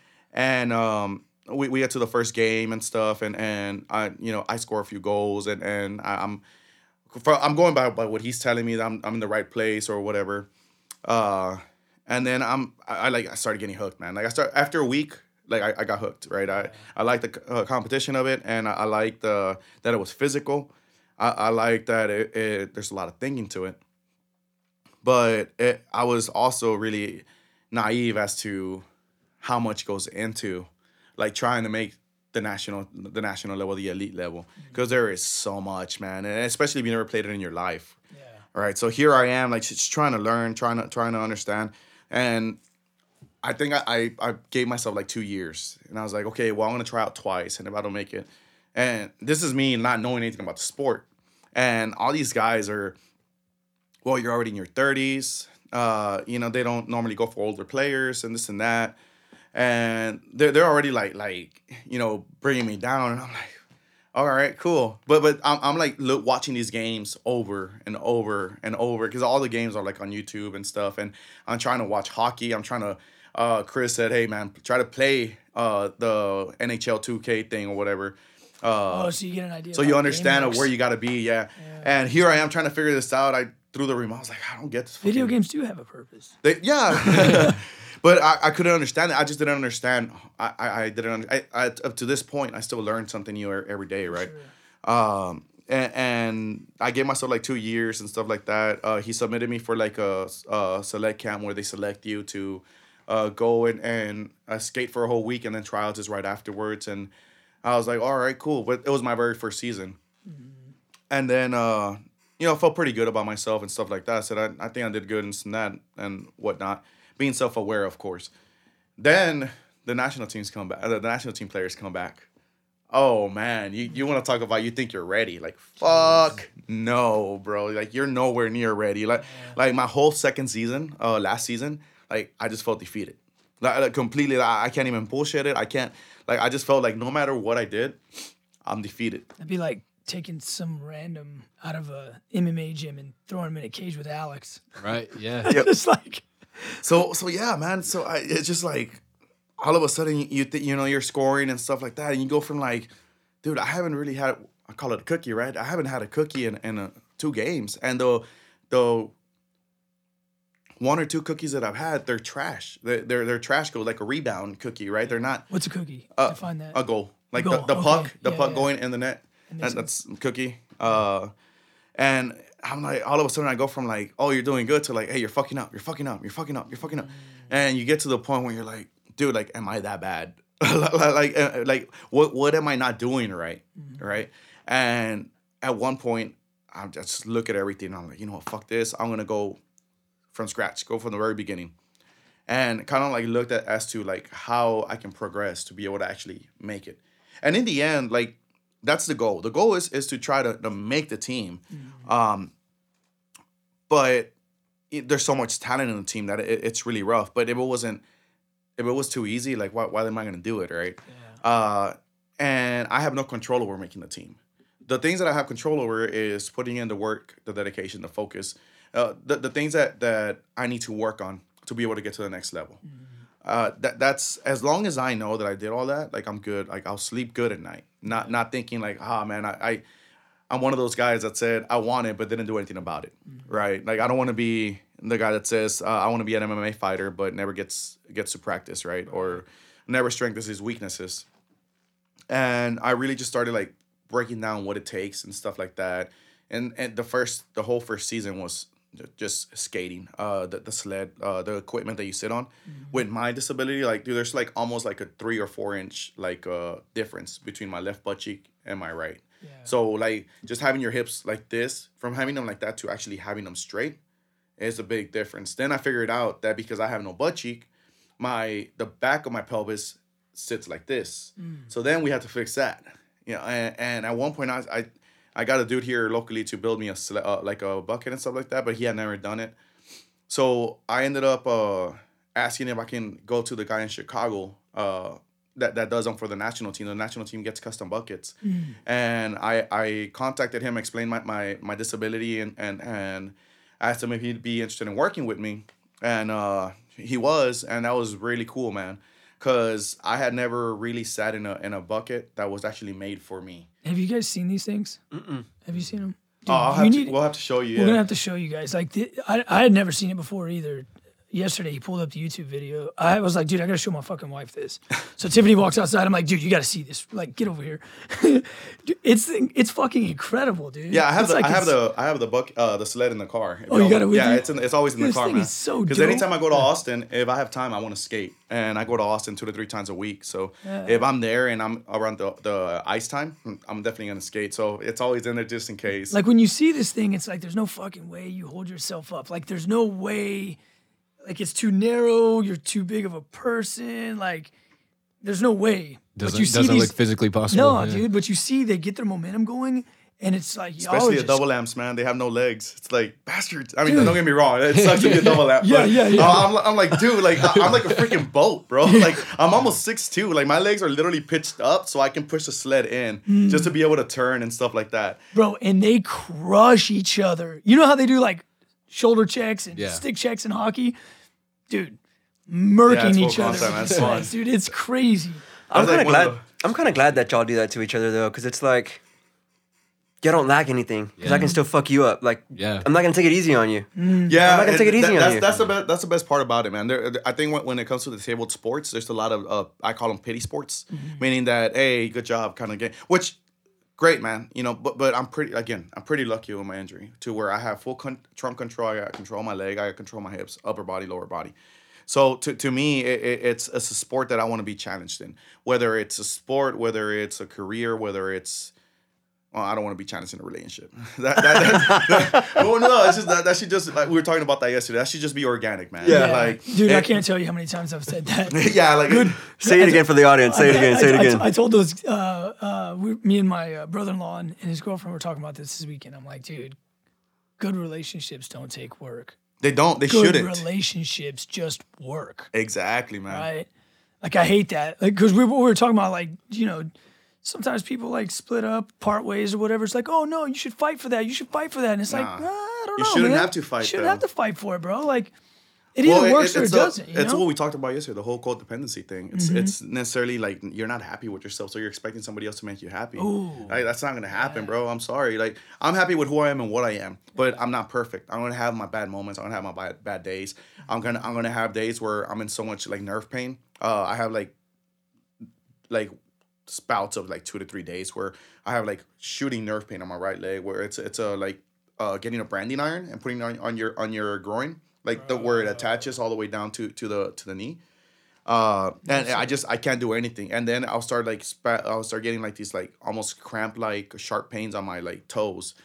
Even though I don't feel my toes, like it's still there. I can't do it. You've seen me, like I've gone crazy before, man, where I'm like smacking my leg. It's just I wanted to go away. Yeah. It's crazy. And days like that, man, when you're dating somebody or you're with somebody that is codependent on you, it's gonna be even worse. It's gonna be completely fucked because you're already in a bad place. You're already hurting, and like they expect you to still be able to like make them happy or meet their needs or whatever. And that a perfect example of that. I don't want to venture too far from what we're talking about, but for example, of that was when I went to I was still married. My ex had her sister over. Her sister's super cool, and we had planned to go to Red Lobster to go eat. But I woke up with that pain, man. Oh shit. But like it didn't matter, you know. Like to her, it was like, well, you already said it, kind of thing. There was other times where we had planned to take the girls to SeaWorld or something, and I'd have that pain, like you know. And to me, it's hard to explain because I'm pretty good about like just Sucking it up. Yeah, I mean, I don't want to sound like a man, you know. It's more about like coping with it. Like I'll cope with it. Like I know it's there. Like it's like cool, man. Like you know, when we were doing the ice bath yesterday, what I tell you, you know, I was telling you guys, you know, feel your toes, feel your ankles, feel everything. Be body aware. That your body scanning. You're scanning your whole body, like understanding that there's pain here. It's cool. We're gonna fix it. You know, there's no pain here, but you're fully relaxed, and I've learned to cope with it, but it's just something that I deal with, and I'll start sweating, and like it's bad. And I could all of a sudden I couldn't make it, and it would create like on top of me being in serious pain, we would argue for like pretty much 2 or 3 days. It's exhausting, man. Like arguing for that long, it's fucking exhausting. Over something stupid too, you know. Yeah. And then we still ended up going to Red Lobster. And I got a fucking spasm on my leg, like a really bad one that made me jump out of the driver's seat, and I backed up into a car. Oh, and like that's how bad it was. Trying to explain that to them, it's really hard. Like I didn't do it on purpose, but here's what's going on. And with me, it was more like I don't feel like you fully understand like how much shit I'm dealing with, and I've learned to accept that people are probably not gonna, like whoever I choose to date or anything, they're not really gonna understand like the shit that I deal with because it's not just. For me, it's not just a physical part. The physical part, that's the easy part, man. I mean, I'll adjust and I use my upper body for everything, bro. Yeah, you're strong as fuck, dude. Oh, thanks, dude. I saw you get into that ice tub yesterday. Yeah, dude. Oh, it's L-sits, baby. A lot of L-sits. Dude, it's so important how like you help yourself though. Being efficient at being self-sufficient, man. That's what it's about for me because you're so self-aware of that, dude. And I love that about you. Oh, thanks, man. I appreciate that. So what about man, like this is maybe an easier question for a lot of other people to answer, but like the shit you've been through, like I'm curious as to how you define freedom. Being fully happy, man. Not caring about being rich. I think I came from nothing. My mom did her best to give us the best possible life, and she worked her ass off to do that for us. She crossed that border to give me a better life, and it's my responsibility to be able to do something with that life, right? So I grew up with nothing. Joining the military was me getting out of the area I was growing up in and stuff like that. So I don't need materialistic things to be happy. Now, don't get me wrong. I like nice things. I'm not going to say I don't like a nice car. I don't like a nice pair of shoes or whatever. I do. Starbucks, Starbucks, man. But I value it. I value it and I appreciate it because I didn't always have that. And no matter what I do for myself, because most of my money right now goes to fucking recovery, man. It's insane. Like how much money goes to recovery for me because I'm all about recovery. That's why I fell in love with mobility. But no matter what I do that month with whatever it is that I have to spare, my priority is making sure my kids are fine. That's number one. Like I'm not going to spend money on myself or anything like that. And I need to make sure that they're okay. There's always like miscommunication between me and the ex or whatever, but that's besides the point. Before I get to enjoy anything, it's normally that. Once I do that, I kind of figure out like a food budget. Food is really important. So number one, I don't care how much you train. I don't care how much you do. If you don't eat the right food, if you don't have the right amount of food, it's all going to be garbage. So don't even waste your time. Yeah. So that's number 2 for me is food. Number 3 is recovery. And number 4 is gas. So those are normally like the way I kind of like say, okay, I got to do this, and this, and this. And then I figure out like how much I got for myself. If I got $300, if I need something, I'll get it. If I want something, I'll get it. But honestly, like at this point, man, I just want to pay off all this debt I accumulated when I was married. that like every single week I made it a habit of like, okay, I look at my bank account. If I have $100 to spare, boom, going to debt. If I have, so every single week, aside from the regular payments, I'm giving like extra money just because I want to get it over and done with, to be able to like, I don't want to say close that chapter because it's a chapter I'm going to share because of my kids. Yeah. But like, I want that to be over already. It's funny how, that's cool, man.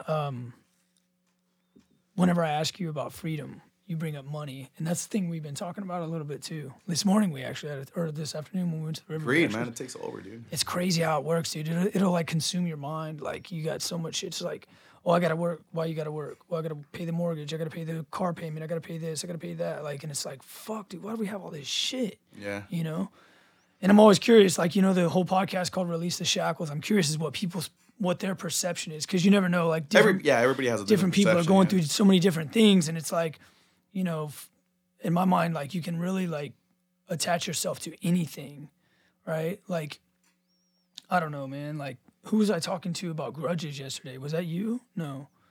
I was talking to somebody yesterday about grudges. Or no, it was this morning. It was with Alex. We were talking about grudges and like how, like, if you're not careful, man, like you can hold some feelings about another human or what. Like, I'm mad at my dog right now. He ate my third chicken yesterday. Yeah, that shit fucks you up. It doesn't fuck the dog up. It fucks you It up. fucks you up. The dog doesn't give a dog. shit. Yeah, you know what I mean? The dog isn't going. So now here I am trying to like release the shackles. It's like, dude, this, because I mean, the dog's been like kind of a little bit of a terror lately, you know? And it's like, I'm trying to figure out how I can, I guess, fit in his life, because apparently, you know what I mean? Yeah. So, but yeah, that's kind of something that's been, it's always going through my head. It's almost like freedom is, everybody has their own version of freedom, because freedom itself is just a perspective away, I think, from whatever situation you're in. So freedom is a choice. Yeah. So your freedom is one thing. Mm-hmm. Like what makes you free, what makes you happy, or what makes you feel free is one thing, but what makes me feel free is a totally different thing. Right. Exactly. And that's really what it comes down to. But it comes down to being self-aware, man. It comes down to like being again, it's easier said than done, but it's the whole being completely blunt and honest with yourself when you look in the mirror and you're like, all right, where am I screwing up? Yeah. What do I need to do? Dude, with that being said, what kind of a message do you have for somebody that can find themselves in your position? Like, what maybe struggling to get up from that chair or get up from that bed when they're just like fucking stuck, dude, and just like, since you've been there, like, how do you wake somebody up? Normally something like that, for me, it's a little voice in my head I'm always arguing with, man. That little voice. And it's pretty much that little voice I was coaching yesterday for you when we were doing the ice baths. Because I know that voice was going on, raging in your head. It was so effective too, man. And I'm literally, what I was telling you, I was obviously being nice about it. But, like I'm constantly fighting with that voice. So let's say when I get depressed, it's hard for me to get out of bed, and I deal with chronic depression. So it's something that I'm self-aware of, and I do my best to like come out of as soon as possible. But depression is telling me one thing, and depression is like that voice in my head right now at the moment is a bad thing, because that's depression. When I'm lifting, that voice in my head is my brain saying, "Hey, you're are you okay?" kind of thing, and I'm like I'm good, bro. Like I'm just. I'm working out, like I'm safe. Yeah, and that's exactly what I told you yesterday. Like, you're safe. You're not gonna freeze to death, which is what your brain is automatically thinking. You're gonna freeze to death, kind of thing. And you're letting them know, like, hey, brain, shut up. Like, I'm good, bro. Like I'm not gonna freeze to death. I'm doing this on purpose because I want to be a better person.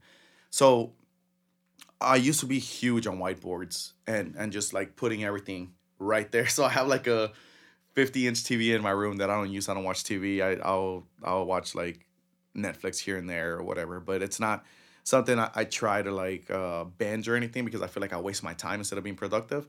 So I have like this 50-inch TV where I had like 2 whiteboards, and I would write down the shit I needed to work on, man. And even that right there was almost really stressful too, because you would see it and you're learning as you go. But the best thing I can say is just fight that voice and tell that voice to shut the fuck up. Like, you're good. You're trying to be a better person. Have you ever read this book called The War of Art? Not The Art of War. The War of Art. I was about to say, I've done the other. Yeah. The Art of War, who hasn't? Right? Yeah. No, this one's called The War of Art, and it's written by Steven Pressfield, and it's pretty badass. It's basically what you're talking about. Okay. Like that voice is like the resistance. And the resistance, we've talked long and hard about this before, like, You know you've got A, B, and C to do today. And no matter how big or small A, B, and C is that task, the fact that you are being told by someone else or yourself that you have to get A, B, and C done, this resistance is going to do everything it can to pull you away from it, right? You start working on task A, and then all of a sudden, like, something happens. And because your brain's telling, or your voice is telling you, I don't want to do it. Right. Like, you have to do it, but you don't want to do it. Right. And with me, I'm kind of like, I don't know, I kind of feel like I'm a little bit spiteful. Like when someone else tells me that I have to do something, I'm like, fuck off, man. Yeah. I don't have to do anything. Well, that's just the general public. But it's crazy. I do that to myself though, too, bro. Oh, okay. You know what I mean? It's like I know I've got this thing to do, but I don't like that thing. Yeah. So I don't want to do it. That's the other thing I was going to get at, right? Mm-hmm.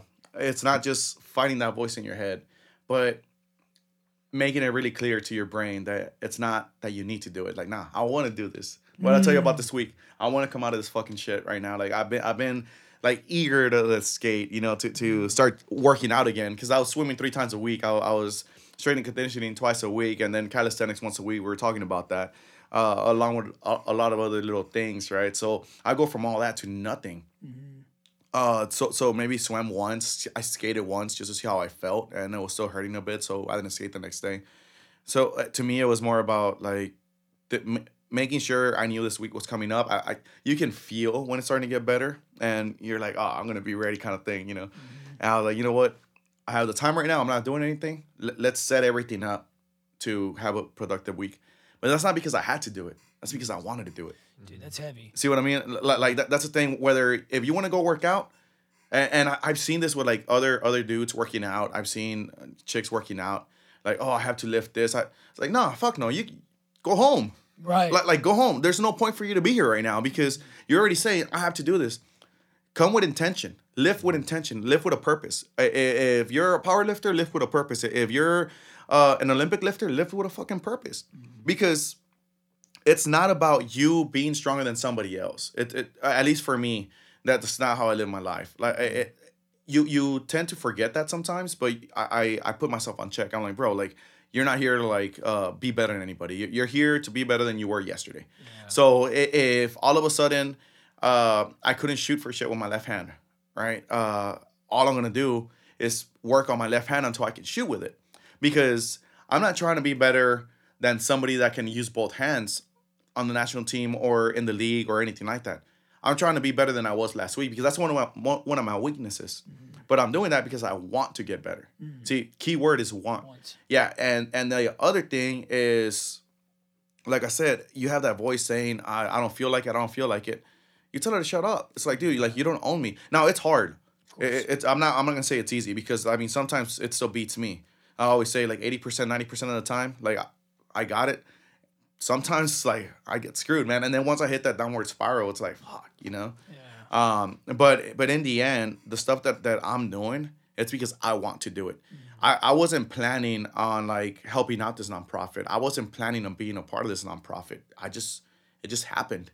You know, and it happened to where my culinary degree transfers over to be able to make sure that you get the proper nutrition, but it doesn't taste like fucking cardboard. Yeah. Because to me, I always tell people, you make your meal preps taste so good that you don't want to cheat, and you do that. Why are you gonna cheat? Why are you gonna go eat a fucking burger when you have a really good meal right in front of you? And it's not just, it's chicken, but you can make chicken taste 100 different ways, man. All you gotta do is marinate it. Yeah, it's noodles, but you can change the sauce every single time in the noodles. And the amount of macros that it takes to add a sauce to the noodles is not gonna hurt your goals of losing weight. It's the portions of the pasta, it's the portions of the chicken that are gonna make a difference, and your vegetables. So why are you gonna want to cheat when you have, not only that you put effort into it, you know, and you should be proud of yourself because you worked your ass off the whole weekend to be able to create a recipe, food for the whole week. Now you're saving money on gas because you're not driving everywhere to get food. You're saving money on going out and eating. I literally went to go eat sushi when I was ready to start like going to skate just to be able to like fuel up. Bro, I dropped $90 in food. $90. The waiter made it really, really clear. He's like, oh, you can eat. Like, man, just keep feeding me. You know, like I'm hungry. But like that was $90 in food. That's half of my weekly budget. That's crazy. You see what I mean? Yeah. So to me, it's like you're looking at like, oh well, I have to do it. Like no, you don't have to eat a certain way. You came to me because you want to make a difference. You want to be different. You don't want to be fat. You don't want to be the person that you are right now. I'm telling you what it is that you need to do to be able to get there because it's effective. It's science and it's effective. If I tell you to drink a gallon of water and you're not drinking a gallon of water and we go for a really long conditioning circuit and you dehydrate, you're not listening. Yeah. If I'm telling you eat a certain way, yet you're not even dropping 1 pound when I know you're like at least 1,000 calorie deficit, like, bro, like, come on. Yeah, I know, like, if you're following the regimen and you're doing what it is that I'm telling you to as far as food, you're gonna drop weight because your body's gonna like simple math. Exactly, right? So the way people do it, like the whole New Year, New Me thing, they're not doing it for them. They're not doing it to make themselves happy. They're not doing it for any of that. They're doing it to fit in society. They're doing it to be able to make other people happy. That beach body, boy. Yeah, and see, like, to me, It's like, so shallow, right? yeah, but fuck the beach body, man. That's like, what I'm saying. It's, yeah. it's so shallow. like you're not gonna have a beach body when you're 80 years old, like man. you're not doing when I hear people say that, the first thing that goes to my head is you're not doing that for yourself. No, because you need it because you need attention. Yes, bro. You It's need all about attention. like external validation because we were Yeah. talking about this even with like competing. Like while competing is a good like driving force for your training and stuff, sometimes it can consume like for me, I was talking about doing a kickboxing competition, but it ended up being like a little bit like out of my price range, like with all the fees and all that stuff. But then after like I kind of hit that roadblock, I was like took a step back and I was like, well, maybe why did I want to compete? I was telling myself I wanted to compete because I wanted to beat myself and whatever, but really I wanted the coaches at the gym to be proud of me for being Gotcha. a competitor and like whenever that opportunity was kind of pulled back, I was able to peel those layers back on myself and like that same self-awareness and look at like, well, if it's not meant to be, well, like why, I guess, you know what I mean? And that was a big thing that came for me was that external For sure. validation. You know what I mean? I mean, don't get me wrong. It feels good when somebody with experience says you're getting it. Yeah, for sure. For sure, because Yeah. you're working towards something. Yeah. And it's more about the reassurance that you're doing the right thing. Right. So to me, it's more like I don't want to waste my time training on something that's going to waste my See, and that's dude, nail on the head right there. Yeah. Because that's exactly what we were talking about at the park the other day. Because I was going through the same thing. I was kind of going back and forth about. There's a lot of people at my gym that have signed up and they're going to do this marathon and they're gonna. It's in Northern California. They're gonna be running through the redwoods, right? So I was going back and forth on this, like, dude, I really want to go up there. I really want to go up there. But then I started asking myself, well, wait a second, why do you want to go up there? Because training for something like this takes a lot of time, right? And I'm busy. I got my hands in all kinds of shit. Yeah. So it's like, are you willing to put in the training time? Okay. Okay, well, hold on. Let's back up everything. Let's back everything up. Why do you want to train? Why do you want to go to do this marathon? Because you want to see the redwoods. Bro, just fly to see go the see the fucking redwoods. redwoods. Go see the redwoods. You know what I mean? Because like we're all prior military here, bro. I think it's pretty safe to say that we've all done plenty of fucking marathons. You know, there's no gold shiny medal at the end, but we've done those marathons. So it's like I was telling him at the park, I was like, man, I kind of feel like at this point I'm just recovering plowed ground. Yeah. You know, and it's like if you want to see the redwoods, go see the redwoods. And then I was thinking, shit, bro, you could actually go up there and run with them. Nobody's gonna stop you. Yeah. So Just you jump don't- in. You don't have a Yeah. you don't have a number on, but Support. Yeah. just go, dude. You know. And so yeah, but it is, you know, and I know it's different for everybody, and I'm not saying anything negative about other people that want to be doing this kind of stuff. That's fine. I know he's made it clear to me his situation. I know my situation. It's about external validation. Mm-hmm. The only other reason why I would want to go up there is so somebody could pat me on the back at the end of it, and it's like do I need that? It's Yeah. not. And then I know, like, when it comes to kickboxing and stuff, the reason why I love it is because I love getting in front of that bag and just, like, checking out. You know what I mean? And just, like, beating the shit out of that bag. And then sparring with other people and kind of doing that chess match and that whole aspect, the sport aspect of it. Like, I don't need it in the competition area. You know what I mean? Like, I love just having that hour to, like, decompress and kind of check out of the world and just be present in that. And that's think it. there's- And that's okay. You know There's what so I mean? much external shit going on, and it's like, all right, how do we reset so that we can continue to be happy? Yeah, but that's hard, man. Like it's really just putting yourself in check. Like again, like I'm not really nice to myself when I'm putting myself in check. But a lot of times it's like, am I doing this for me or am I doing this for somebody else? And in the end, I got to be doing it for myself. If I don't do it for myself, I have like no point in, you know, let's say I want to skate to impress a chick or something, right? Like, okay, well, I'm doing it to be able to impress her. What's the point? But if I'm doing it for me, it's because I really, really like it. I mean, there's so much core work with this thing that is freaking amazing. And that's what draws me into it. Not to mention, I left off with saying that all of a sudden the national players come in after the Paralympics, my second season. And here I am thinking that I have an idea of what I'm doing. The first thing is, like, I need better equipment. That was number one. Like, I needed better equipment. Because they make generic sleds and stuff like that, but with my disability, though, it wasn't gonna happen. I like I said, I sit like really. I couldn't engage my hips the right way, so I couldn't even turn a certain way without falling over and stuff. And I just really dove into it, but it was because I wanted to do it. Yeah. It's not because I'm trying to fit in. It's not because I'm trying to impress anybody. It's more because I like the challenge of it. I like that. Sometimes I'm like, fuck, I suck, man. Like, there's been times where I can't figure something out in practice. And not only did I have like an intense skating session in practice, then I go all the way to Austin to skate again that evening, just to try to figure it out, man. And my body's like, bro, like, you need to eat. But like, in my head, it's more about like, I almost get obsessed with it, right? And that's a big, if something takes over that much for me to be able to like get better. It's too much. No, I love that. I love that it takes a lot of work because I want to be able to stay busy, man. Yeah. It's the philosophy of kind of like choosing your struggle and then man. enjoying it. Yeah, Like, I enjoy that struggle. Yeah, enjoy that process. Like, bro, Yeah. I like that. I could be working 9 to 5 right now, man. But my struggle is like, shit, I didn't figure something out in practice. I got to go to Austin and figure it out, or you know, whatever, or watch film or something, right? And so I broke it down, and I'm like, okay, how can I still achieve what it is that I'm trying to achieve as far as, you know, trying out and making the national team. And they have a development team and a national team, right? But like, it's for me to being real with my perspective and understanding that I crossed all my T's and dotted all my I's. Yeah. And if I make the team or not, that's out of my control. I have no control over that. If they look for certain talent, that's fine. In the end, for me, it's making sure that I'm weekly or daily progressing as much as I possibly can with all the, I mean, I'm still a regular adult, right? I still have a regular adult life, responsibilities and things like that. Mm-hmm.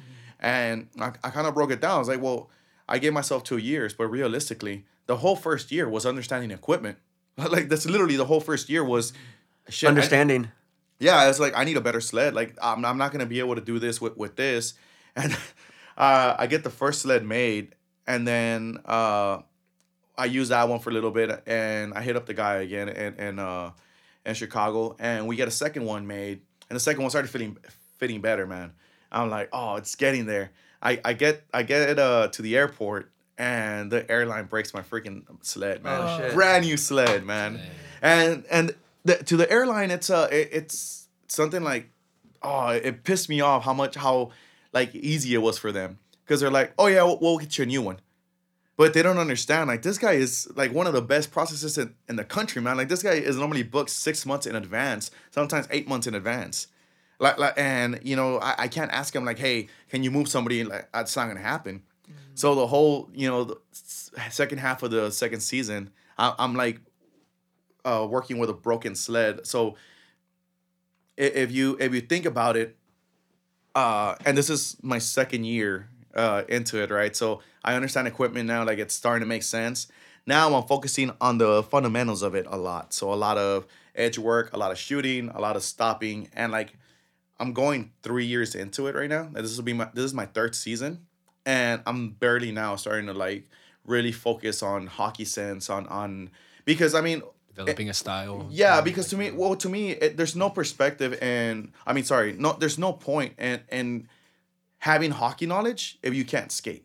Mm-hmm. Like, there's no point in you understanding where to be at the right time at the right place if you can't actually shoot, if you can't actually lift the puck off the ice or pass properly, or you don't have enough speed. And I'm not even that fast, dude. Some of these dudes with no legs, man, these dudes are freaking flying, and I'm over here like, I'm not, like, there's no way in hell you're gonna beat. No, man. I mean, they're always gonna beat me, bro. Like these dudes. Dude, that sounds so badass. Some of these guys with no legs are actually flying. That's so crazy. Yeah, dude. They're like, I mean, they're it's like, it's pretty much, I mean, like driving a stick shift, bro. You'll see them, and all of a sudden, they see that you get close. It's like boom. It's like, and there I am, like giving everything I got, you know. But it's just really understanding all those things to me and working on them as I need to, because maybe I've never played hockey in my life. I've never seen hockey in my life aside from the Mighty Ducks, which I saw again, and I was so disappointed, bro. I was like, how the fuck was I entertained with this when I was a child? Because there's so many things that were like obviously not possible, right? It's like watching military movies after so people are like, oh, you get PTSD. Like, nah, bro, I'm just gonna tell you everything that's not actually logical in there. All that cringeworthy stuff. You're probably gonna hate me afterwards. Yeah. Rambo is real though. That's the real Rambo, deal right man. there, dude. It's Rambo. So was Rocky. Dude, we're so excited, man, to see your journey. We're so excited to know you, man. Thanks. I dude. want to know like this Olympic thing, dude. So definitely be keeping in touch. Yeah, with you, man. it's really like, I mean, after this injury and stuff like that, it's really how I feel. We leave to Chicago in the first weekend of March, and just seeing how I feel and stuff like that. I'm gonna skate the rest of this week and possibly some of next week. Dude, But keep us posted. yeah, man, for sure. Definitely keep us posted. Dude, it's been such an honor to have you here, man. Oh, thanks, dude. Yeah, Yeah, dude. Yeah, we definitely appreciate you showing up today, dude. Nah, thanks, man. It's good meeting you. Let me ask you this, dude, before we bounce out of here. Any kind of shout outs for anybody, Instagram pages, anything like that you want to throw out there? Yours, maybe? Yeah, mine is I don't even know my Instagram page. Hold on. Mine is j.i_86. Yeah.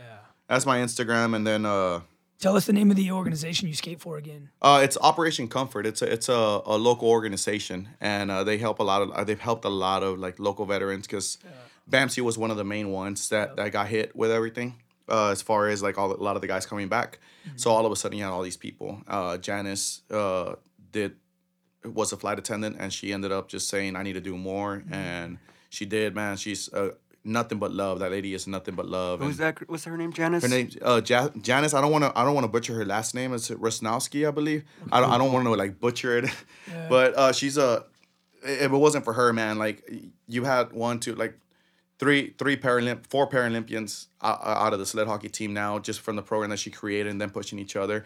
There's the auto motivation. They do cycling every week. I think they do swimming once a week now as well. Like, there's so many things that just keep people active. Yeah, and the San Antonio Rampage had something to do with this too, somehow, some way. Right? Yeah. So San Antonio Rampage is who I play for, and the team here in San Antonio plays for, and obviously they're the sponsor and things like that. So yeah, it's a huge thing, and we have practice Tuesdays, sometimes Thursdays and Fridays is most common, but sometimes Tuesdays. But they're always like around 10:30 to 12, and they give us a pretty good deal on ice and stuff like that. Cool. Yeah, man. And then, can we get one of these sleds sometime? Yeah, I'm sure you just got to sign a waiver, man. Oh, too easy. That's too easy. Yeah, I'm sure we I can figure something out. Talk to Chris, and I'm sure he'll just make you guys sign like some forms or something saying that I'm so enamored by those things. When I saw the video, I was like, dude, it's fun, amazing. Man. It's fun once you start like flying and stuff like that.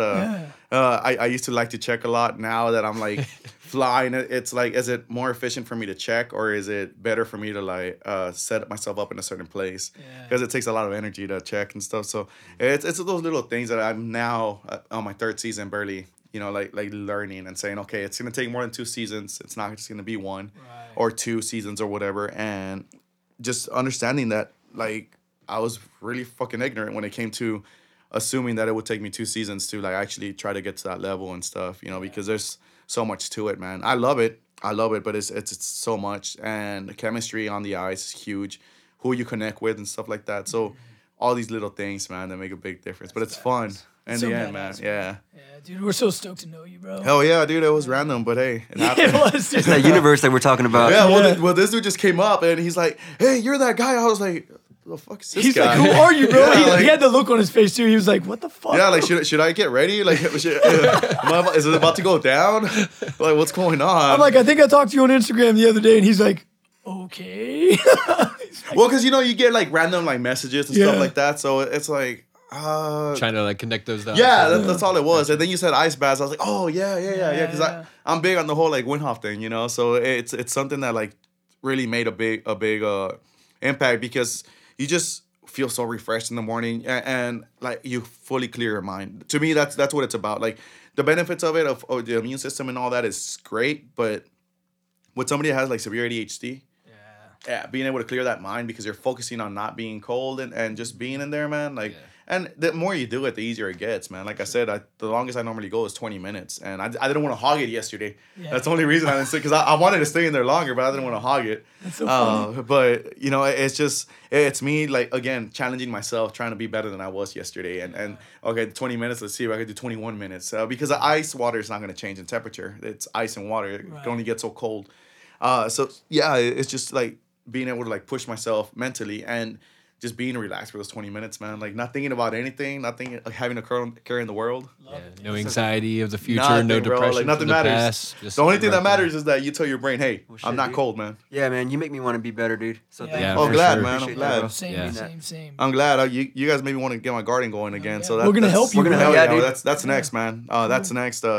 But it's just a lot of. I got phase 1, 2, 3, 4, 5. And oh, that's 6. right. That's right. Yeah. We're still in phase 1. We're still in phase 1. There's just so many things like going on in my life, and then I still have a personal life, or trying to have a personal life. I'm actually making an effort at dating and stuff because I don't want to be that guy that says, well, I want it, but I'm not gonna do anything about it, kind of thing. And then I have like home shit I got to do, right? So. The yard is a big thing because it's not handicap accessible. I live on top of a hill. So to me, it's like, fuck, there's so much stuff that has to get done that was done wrong. We go on back to that PTSD talk and just know, dude, that you're not alone. No, We're I here, appreciate dude, it, and man. reach out, dude. Reach out. Yeah, I appreciate for it. anything. It doesn't matter what time of day it is or what day it is. Just fucking reach out, dude. Awesome. And same here, man. I mean, normally if I'm in the area, you know, I don't mind listening and just being there for somebody that needs it, you know. That's really what it's about. You have therapists and stuff like that, but in the end, it's about being there for each other and truly being there for that person for the right reason. I feel like a lot of people tend to open the door for a guy in a wheelchair or be there for somebody because they want to make themselves feel better. I'm a big believer in not expecting anything in return, and a lot of people I feel like hold on and say, well, you owe me something, that's a big one for me. So normally when I feel comfortable, like we have been the last couple of days and stuff, it's because like I can seriously feel the energy and I can dig like that it's genuine. It's not, you know, bullshit or you're just trying to get something out of me by making yourself feel better, you know. So like a sled ride. I'm like, that's why you're here, bro, because I want to sled ride. I see. I'm just kidding. Cool, man. Cool, man. Well, we appreciate you again, man. Thanks Thank a lot, you. bro.